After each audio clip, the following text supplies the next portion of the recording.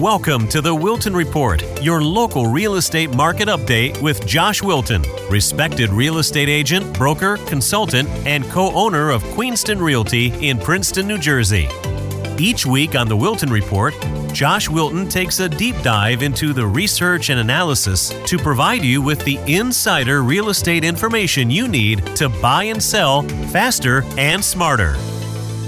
Good afternoon, everybody, and welcome back to the Wilton Report, which is everything Princeton real estate.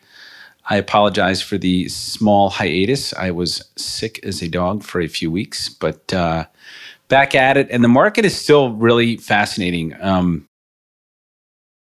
National news. I'll just kind of talk you through the national news. Market slowdown. I've heard as much as a 20% correction nationally, meaning home sales are down 20% nationally, which if Princeton is not down 20% and perhaps New Jersey is not down 20%, other parts of the country are down more. So nationally, you are definitely feeling the effect of the rising interest rates. I think the rather elongated seller's market we were in, maybe the unnatural seller's market that we were in. So different parts of the country are definitely feeling different things. And next week, we will kind of dig into a couple of different towns around Princeton, because I think as the market continues to shift, it's going to be important to compare and contrast what's happening in Cranberry, Robbinsville, West Windsor with Princeton, because Princeton, as if you've listened to this podcast before, is a very unique environment for real estate. So that being said, we are going to kind of look at the year over year through October numbers. I know it's a little bit in mid-December or mid-November, but like I said, I was sick, so deal with it. It's my podcast. So here we go. Inventory snapshot. So for those of you that are not watching on YouTube, I do encourage you to maybe switch over to the Wilton Report on YouTube, because the graphics are rather shocking. But that being said, I'm going to walk you through all of this anyway. So when you roll back the clock in Princeton and you say, okay, what was happening in 2015? January to October of 2015, 433 homes were brought to the market, came to the market, were available to be bought. 2016, 420. 2017, 394. So you're starting to see an overall decline in inventory, which was not unpredicted. If you don't follow Jeff Otto, you should. He's a great appraiser. He's been predicting what they call a more mature market for years, meaning there will be less homes for sale. People will be staying in their homes longer. So again, in 2015, 433. Fast forward to 2018, 394.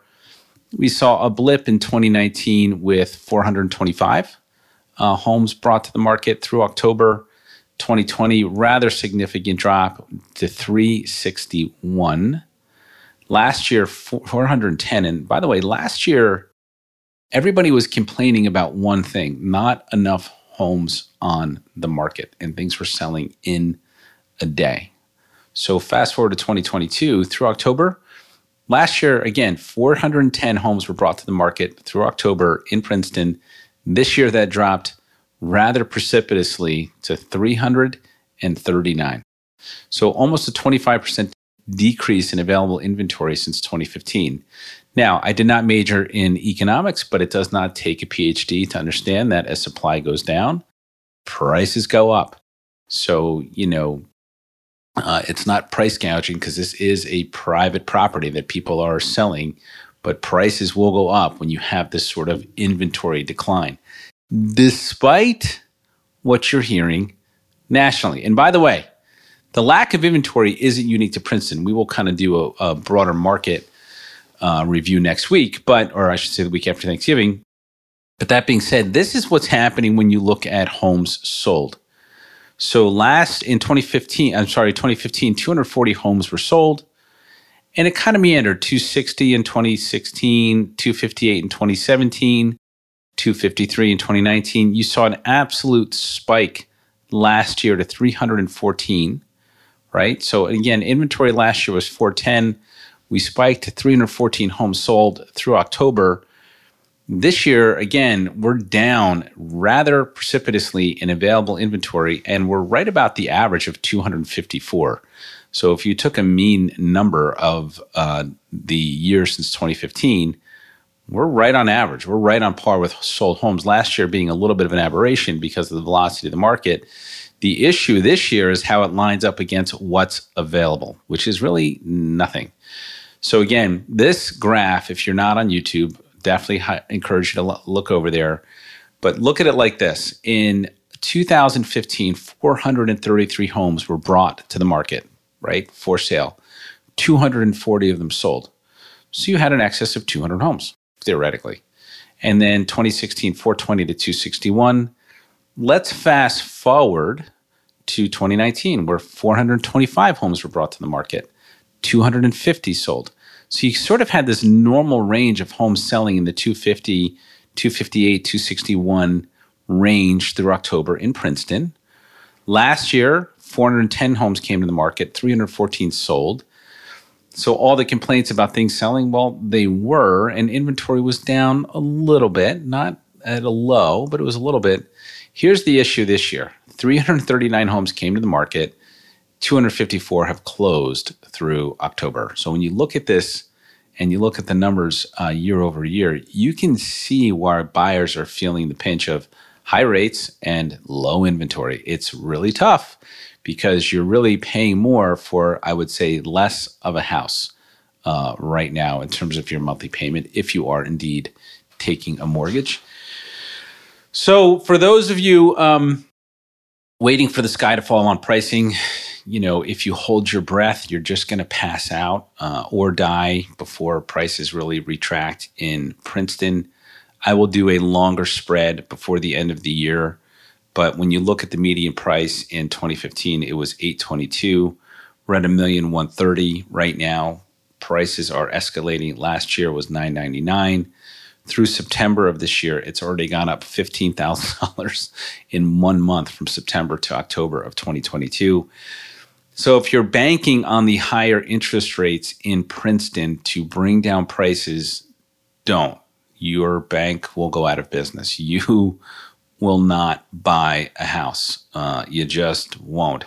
And again, look at the inventory, 339. It's at a 7-year low. And I should go back. I'll do maybe a 15-year view of it. But this is what's happening in pricing. They continue to trend up just because of the overall lack of supply of homes for sale in Princeton. And this was actually quite shocking. So if you're looking at this on YouTube, you can see the overall trend. On average, through October, it took 62 days, 68 days in 2016, 62 days in 2018, 72 days in 2019, 71 days in 2020. And these were all robust real estate markets, 47 days in 2021. This year, the average days on market is 35. That's not a lot because the majority of the homes in Princeton are $1 million or more. And you have some big ticket pricing on some of these houses. So the fact that it's dropped so precipitously is rather incredible. It's half of what it was 7 years ago, basically. It's definitely half of what it was in 2019, but overall, days on market are down 50% in Princeton in 7 years. So why is that going to continue? Because there's nothing for sale. So this is the November data. I apologize. The slide says October data. I did not update it, but again, deal with it. So last year in November of 2021, the market took on 20 new listings. As of this morning, or I should say actually as of this afternoon, we are at 11. So basically, we're going to break even on inventory. The number to watch is what's under contract in current inventory. So last year, 23 homes in Princeton went under contract. This year, we're at 10. Hard to gauge at this point in the month, but I feel like we're lagging a little bit. I'll get into a little more of a detail as to where that lag might be felt in the market. There are 67 homes for sale in Princeton as of today. Same day last year, through November of 2021, there were 70. So we're still lacking inventory overall.